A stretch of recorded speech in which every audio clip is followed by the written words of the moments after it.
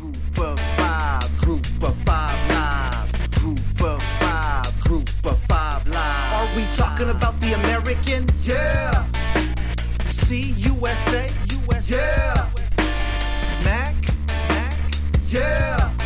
Mountain West, yeah. And the Sun Belt, oh yeah. Group of five live. Group of five live. Group of five live. Group of five live. Group of five live.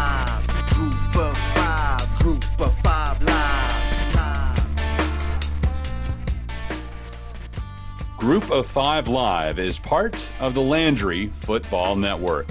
My name's Chris Mykowski. We had a lot of good games to watch on week 3.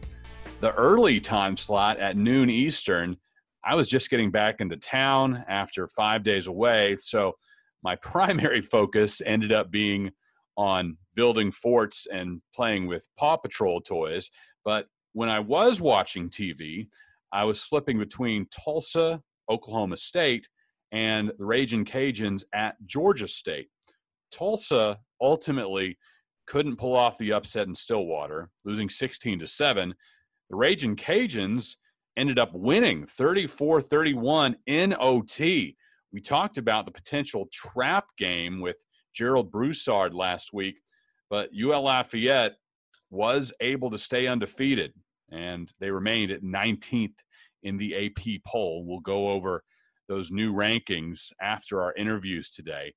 Checking scores when all the games were hitting halftime, I saw Tulane was up 24-0 on Navy.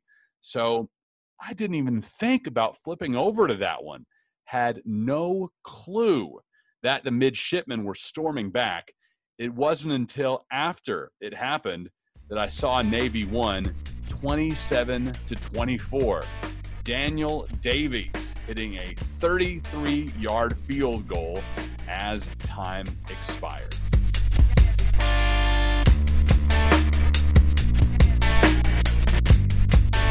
To talk about that American Athletic Conference clash in New Orleans, we bring in the voice of the midshipmen, Pete Medhurst.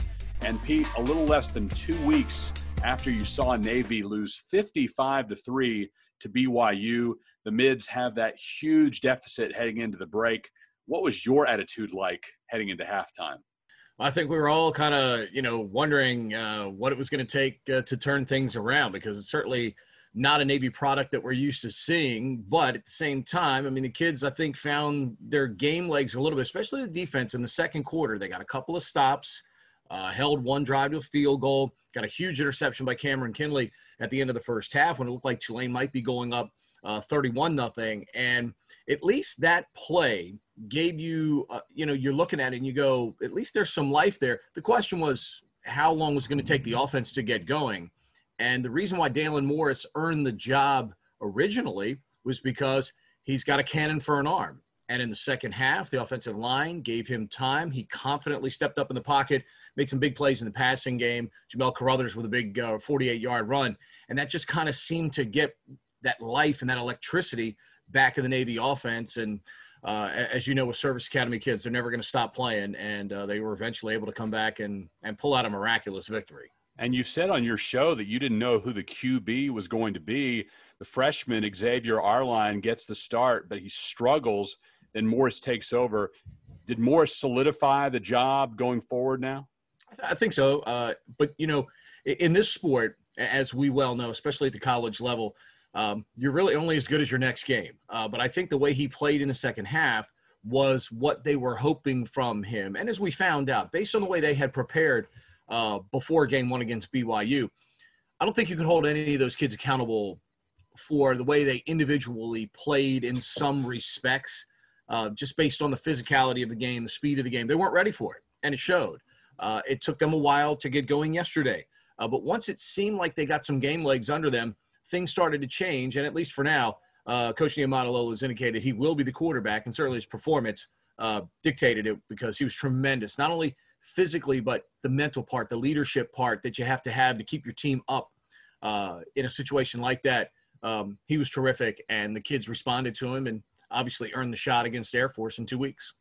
I went to Army Navy last year, finally did the bucket list experience of getting to be there in Philadelphia. And in that one, the mids threw just one pass. Yesterday, 11 of them. I know you had to open it up down by 24, but I mean, I'm looking back at the Navy game notes. I'm trying to find any time in recent memory they went above double digits. Yeah, Keenan Reynolds had one, I know, against Houston several years ago. He threw for 300 yards in a game down there. But you're right. I mean, there's no question. If we can run the ball 75 times in a game, we're going to do it. I think what Dalen gives you is a guy, though, that legitimately can throw the ball with a lot of confidence, a lot of power. He's got a very strong arm. They put in, when Billy Ray Stutzman joined the offensive staff last year, they put in a run-and-shoot type package for the offense because they knew eventually, teams, and Tulane was doing it yesterday. I mean, you're going to see 10 guys within 5 yards of the line of scrimmage. You've got to find a way to beat them with the pass. And I think two things that happen. I think, A, the offensive line, you got a couple of new guys there. The guys shuffled around yesterday, making their first appearances at different positions, which was critical. And the way they played in the second half was outstanding, especially in pass pro against an experienced Tulane defensive line that had 97 starts coming in. Patrick Johnson is a monster. Cameron Sample's a monster on the defensive line. So you were playing against legitimate pros up there. And I think our coaches understand that when opportunities present itself, they do want to throw. And I don't think you can count also, we probably have the best wide receiver depth at any time we've had in a long time, maybe even ever at that position right now.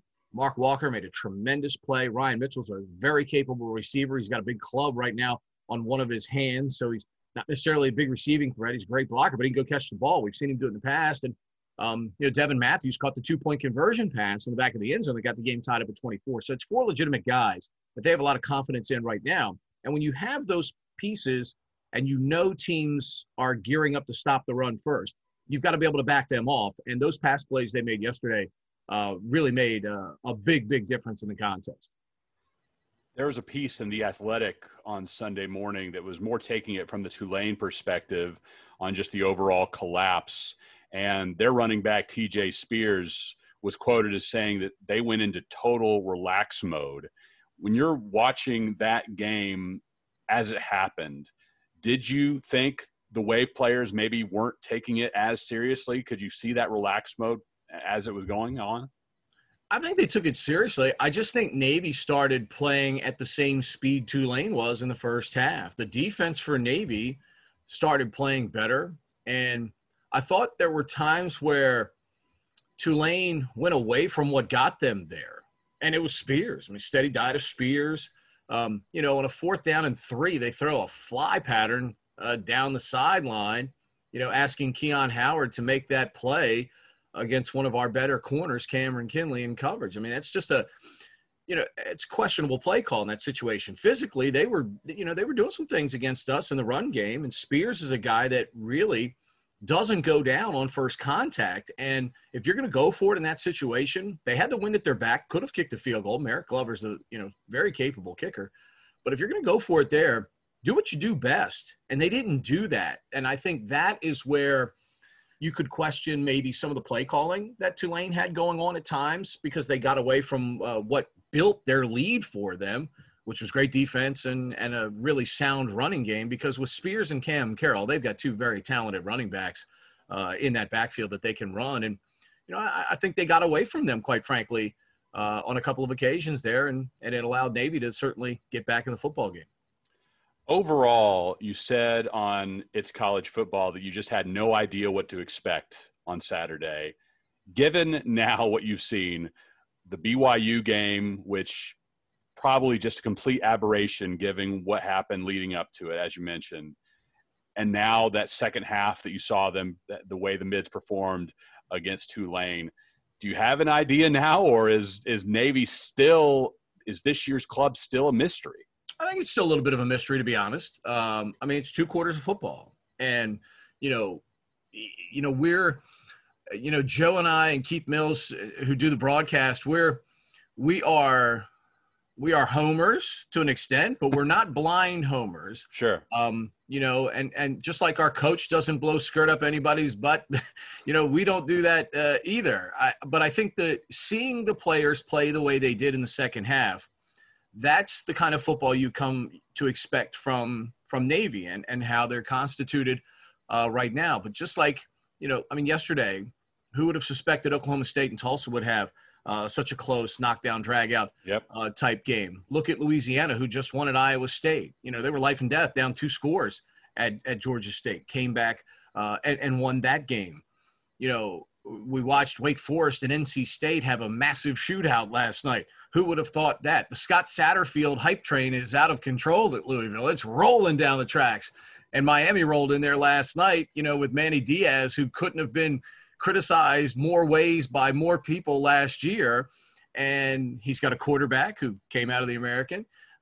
Cameron, you know, is a great running back and made a huge play when Louisville's defense left him wide open. So right now, it's hard. It's really hard to say who anybody is, to be completely honest with you, in college football based on the preparation. But what we saw yesterday was Navy getting back closer to the things that fundamentally and philosophy they're built around. That's what's so encouraging about that performance. Though we know 2 weeks from now, Air Force is going to throw caution to the wind because they're only playing 2 games and they don't really have any conference ramifications or bowl ramifications. Right. I mean, Troy could come out in single wing. He could come out in, you know, the air raid. Who knows? Because the one thing Troy Calhoun's proven over the years, he's very capable offensive mind. There's no question about it. And I think Navy's going to have to be ready for just about anything coming up against the Falcons. Yeah, and speaking of that game, Coach Niumatalolo took some issue with Air Force being able to compete for the Commander-in-Chief's trophy, if I understood it correctly. Overall, what was his argument, and is it a valid one? Look, I mean, I think, and obviously, you know, he came back and apologized for some of his comments. I think Kenny's thought process on it is just making sure everything is on equal footing. And it's not that, you know, could the Commander-in-Chief series waited until next year when everybody may be back on a regular schedule? Sure. And I think that is when you're putting a team, and I think you got to look at it too from the Air Force perspective. You're putting a team out there in a game situation that hasn't played. They just practiced. Mm-hmm. And ultimately, all 3 of these service academies are trying to develop great leaders for this country. And that's their first, you know, and biggest mission. And is forcing Air Force to play a football game when the rest of their conference is not doing it. Is that the best thing to be asking either institution? I mean, you could really argue, if you really wanted to, whether Army and Navy ultimately should be playing. But so far, the science has proven safe for both Army and Navy in the way they've gone about things. Their campuses, probably more so than anybody else's in the country, bubbles themselves because it's a very limited on and off of who comes in and who comes out of the campus. Yeah, if anybody can play this fall, it's the 3 service academies. Right, exactly. So, you know, it's a very sensitive issue, no question. I think Kenny's points were just simply, you know, is there equity in the preparation and the playing of the games? He said his piece. We heard him. Everybody heard him. And, you know, they've moved on. He's moved on. And, you know, ironically now, it's Air Force who's got radio silence right now. We saw the stories about them wanting several players essentially to leave campus right now and de-enroll this semester based on some of the stories we've read. Now, none of this has ever been confirmed by Air Force people. I think we should all keep that in mind. But ultimately, though, that's not what the service academies are about either. We had a great quarterback, Tongo Smith, a couple of seasons ago, get hurt in the first half of the first game. They wanted him with a torn ACL to be able to come back for another season. They applied for it. Our superintendent said no. And because ultimately that is what, you know, the service academies are about. They're not about redshirting people. They're about getting them graduated in 4 years. It's a free education and getting them into the fleet, the Marine Corps, what have you. So, you know, and I again, that's become another sticky situation if indeed that is what is being encouraged in Colorado Springs, because ultimately that's not what the mission of the service academies are all about. But again, I think it's important to note, while there have been published reports like that, Air Force has not confirmed anything of the like. Athletic Director Nate Pine, who Navy Athletic Director Chet Gladchuk, very familiar with, good working relationship because Nate used to be at Holy Cross in the Patriot League, so Chet knows Nate very well. And I just think at this point, you know, ultimately we'll know in 2 weeks when the two teams show up to play in Colorado Springs, who's playing and what it's all about. But essentially now, too, because you've got the Big Ten is backtracked, they're going to play. The Mountain West has discussed potentially now playing themselves. So if they do, what does that do, you know, to Air Force's schedule eventually down the road? Because they were allowed to prepare because they were given this exemption to play the 2 games with Army and Navy, while the rest of their conference mates have not. So, I mean, again, 2020 and the coronavirus has thrown us a pretty big curve in the CIC rivalry, and certainly for Air Force, you know, and with their Mountain West mates now. Yeah, it's all incredibly bizarre. We're all feeling it out. But, I mean, I take the attitude just you improve so much between game 1 and game 2. So for Air Force to come out and play its first game against Navy, I think ultimately that could be really problematic for them. But we'll see how it shakes out when they get between the lines. Well, I appreciate the time.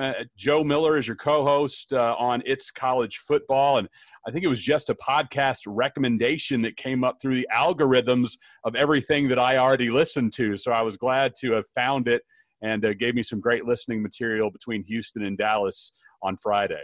No, I appreciate it. Joe and I care about college football an awful lot. It's one of our passions. And actually, we're probably a couple hours away from taping another edition coming up here for our review show, where we've consistently getting a little more to talk about now. We got a little bit more to review this week. I know we were joking around about, hey, we actually did have 10 football games to break down this week. So, I mean, you know, tip of the cap to all the ADs, the coaches, the players, the institutions who've been able to, at least so far, give their student athletes an opportunity to perform. Because, you know, in the case of the service academies, you know, again, you know, 99% of them go pro in something else. Malcolm Perry is the exception rather than the rule, you know, playing for the Miami Dolphins right now. So, you know, for those kids, especially that senior year, means that much more to them. And quite frankly, to the seniors on a lot of other college football teams who will be taking that degree and doing something else and not playing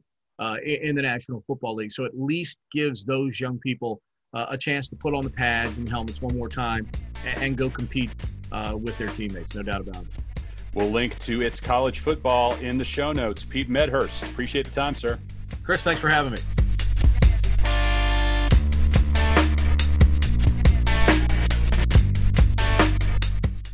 Mid-afternoon featured a Group of 5 game on Big CBS, with the SEC not starting until September 26th. And Army's game against BYU called off thanks to the Cougars' COVID issues.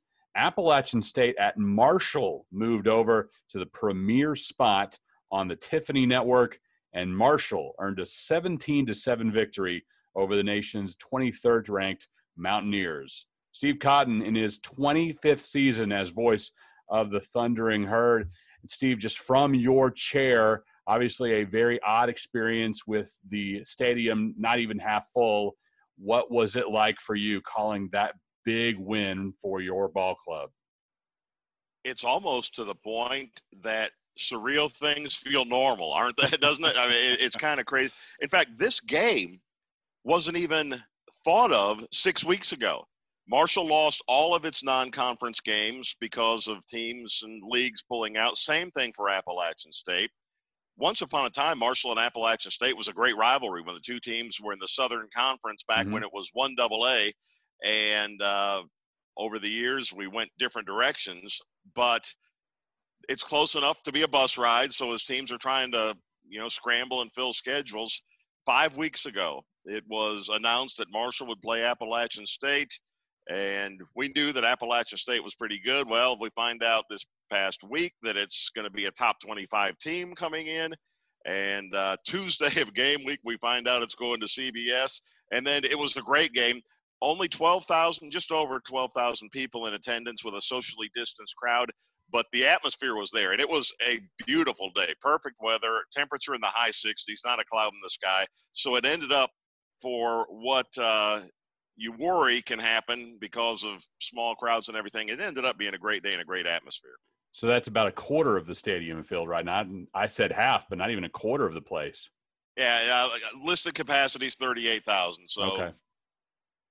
About a third. Yeah, gotcha. Well, I mean, for Doc Holliday, I mean, just in my limited amount of talking to him, you know how passionate he is about that university and that community, and the opportunity to bring that story to the nation in what is usually the top-rated slot in college football every Saturday. I mean, what an incredible opportunity for that school. It is, and as we were walking around way before broadcast time, you know, people are getting things set up, and all of a sudden it kind of struck me. I heard the CBS theme music being played out of the TV booth as I was walking by, and I thought, okay, this really is different and it's kind of special. And Marshall does literally get the national stage, the time slot that everyone dreams about. So, and then the fact that the game delivered it for you think a 17-7 final score, maybe not the most exciting thing, but that game was interesting and entertaining the entire way through. And defense obviously led the charge, given that 17-7 score. Just some of the notes from this: you guys held App State to 96 yards rushing, the fewest they've had since their first year up in FBS. Devontae Beckett, 16 tackles, a career high for the senior. And obviously one of the biggest plays of the day was Brandon Traden with that huge forced fumble in the fourth. What else stood out to you among so many things with defense? Just the way they swarmed to the football. Marshall has several newcomers on defense this year. Now, Devontae Beckett is an all-conference performer who came back, and you know what you have in him. But the other two starting linebackers are first-year starters. And you've got new guys in the secondary and people taking up increased roles, and it's kind of come together even more quickly than probably you would have hoped. And that was the test. Marshall had a season opener against Eastern Kentucky, 59-0 game. A lot of youngsters got playing time because you could go to the bench early. But this was the test. We did not still know, even though you pitched a shutout in that first game, how these guys would react to a very good Appalachian State offense. And first and foremost, they knew they had to shut down the run. And, wow, they came up and really made some big plays. Yeah, always good to have the warm-up. I mean, Eastern Kentucky obviously is not a team that's going to be even top tier in the FCS, but you see that marked improvement between game one and game two. Every coach will tell you that, and I'm sure you witnessed that yourself. Sure did, and people felt good after that first game because the newcomers looked like they belonged. In terms of athleticism, they're fast enough. It's going to be a process all year long for them to kind of learn the defense and get to the right spot all the time. But if you're not going to get to the right spot and do the perfect thing every time, at least you can make up for it with hustle. And flying to the football seems to be what this defense is going to build itself upon. On offense, I loved the quote from Brendan Knox just talking about how he could cry. And you usually don't find a young person who really understands that this is going to be something that he's going to carry with him for the rest of his life. It's an afternoon that he's going to be telling his grandkids about someday. And Knox really put the team on his back, especially early. Set the tone. Marshall had the ball to begin, and Knox runs for some 60 yards in the first drive of the game, caps it off with a 2-yard touchdown run. And that's kind of his thing. He's in an interesting story. I think Marshall out-recruited Indiana State to get him. He's a Columbus, Ohio kid, and came in just without accolades and worked and worked and worked. Doc Holliday places a huge emphasis on special teams, and that's where you earn the coach's trust. And as a freshman, a redshirt freshman, 2 years ago, Brendan never carried the ball until game 9. And all of a sudden, got his chance, had a 100-yard rushing performance in the first game. So he's early in his junior season now. He has actually carried the ball in 20 games at Marshall, and he's over 2,000 career yards. That was his 11th 100-yard-plus performance in the win over Appalachian State. And he just shows up and goes to work and sets the tone that way. And you can't, exactly think that everything's perfect with, only putting 17 points on the board. So what from the offense maybe concerns you? What needs to be fixed before the next time the Herd sees the field? Well, you have a redshirt freshman quarterback who had gaudy numbers in the openers, threw for over 300 yards. Grant Wells, a freshman from nearby Charleston, West Virginia, and 4 touchdown passes. Obviously a much ask for him. Doc Holliday told the media earlier, he said, I don't care about those gaudy numbers. Grant needs to avoid turnovers and trust the rest of the team to get the job done and trust that the coaches will put him in good situations. He threw 1 interception, a pass that was tipped and picked off, and had thrown a couple of fairly risky passes early, including that interception. And I think he really learned then, don't do that. We've got the lead, make the smart play, and then still threw a couple of huge passes and then scored the final touchdown on a great fake on a read option play. The entire Appalachian State defense tackled Brendan Knox. Why not? And Wells was all by his lonesome, about 10 yards away from anybody as he ran it in for Marshall's final score. I mentioned 25 years in this role for you, and even more before that in different roles for Marshall. Is this the highlight? Is this the biggest game you've witnessed? I mean, I know there's been championships at the 1AA level, but I mean, can anything top this day for you in 25 years of calling Herd football? It's one of the best. Now, my very first year, Marshall went 15-0 in the 1AA ranks. The first time I ever said touchdown Thundering Herd, the ball was in Randy Moss's hands. 4 years later with Chad Pennington, they went 13-0 and were ranked number 10 in the country. So there have been a lot of good games. But a few years ago, there was a big season opening win over Purdue there at the stadium. Purdue wasn't ranked, though. Appalachian State was the first ranked team to come into this stadium and fall to the Thundering Herd. This ranks up there. And again, just because the weather was perfect, the atmosphere, despite the small crowd, it was a fun day. Certainly a top 5 day of all the football games I've gone to in Huntington. Now, you guys already had the game against ECU pushed back. You were scheduled to take this week off already, but then host Rice October 3rd. That game's already been postponed. The Owls just can't get off the runway this season. Are Marshall administrators trying to find a new opponent for this week or next so there's not 3 weeks between games? When you have all this momentum from this huge win, you'd hate to wait 3 more weeks to play. Well, you're exactly right about that. I know that Mike Hamrick, Marshall athletic director, is working the phones, trying to find out if something makes sense always. And it's so crazy to think about.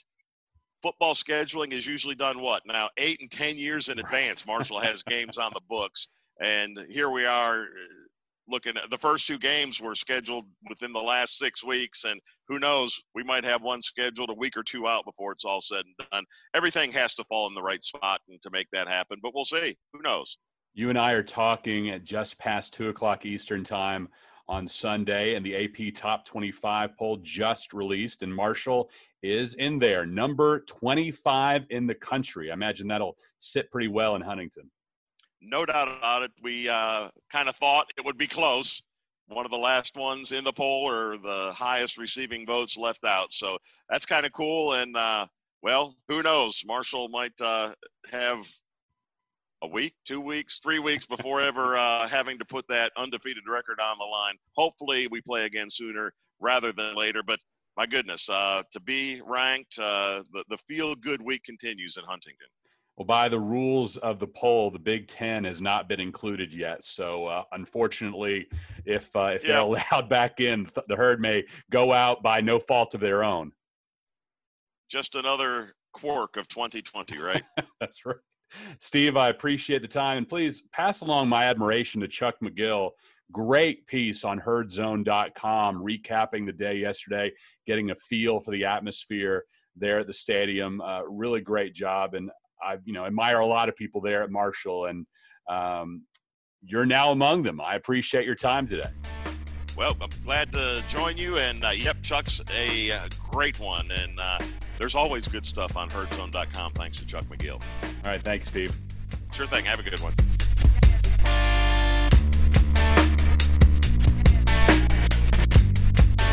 At the same time, Marshall was beating App State on CBS. UCF was rolling over Georgia Tech on ABC. 49-21, the final in Atlanta.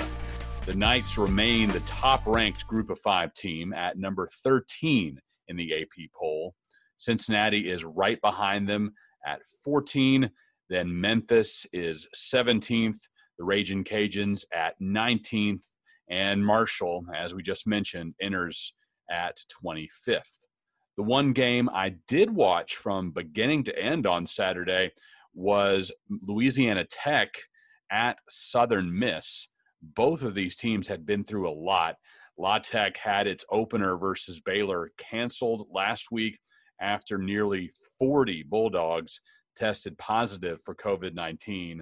Southern Miss saw its head coach, Jay Hopson, resign after losing their first game versus South Alabama. So you had the 30-year-old Scotty Walden, the interim head coach, jumping and screaming and running all over the place on Saturday night. USM got up 27-10 in the third quarter, but Tech came back to win 31-30. Griffin Hebert got a foot down in the back of the end zone for the game-tying TD catch with just 14 seconds left. Took a very long official review, but the Dogs got the points, then added the PAT to go ahead. Now they'll head home, and I will join them in Ruston on Saturday. It's my first college broadcast of the season. Houston Baptist at La Tech. That'll be on ESPN3. Lynn Rollins and I will be reunited in the booth, divided by plexiglass, of course, though. We'll preview that one on the next Group of 5 live episode, which should drop on Friday morning. By then, we should also know definitively whether or not the Mountain West and or the MAC will be re-entering the equation for this fall. Group of 5 Live is part of the Landry Football Network. Subscribe to Landry's Football Conference Call wherever you get podcasts. Bookmark LandryFootball.com, and on Twitter, follow Landry Football.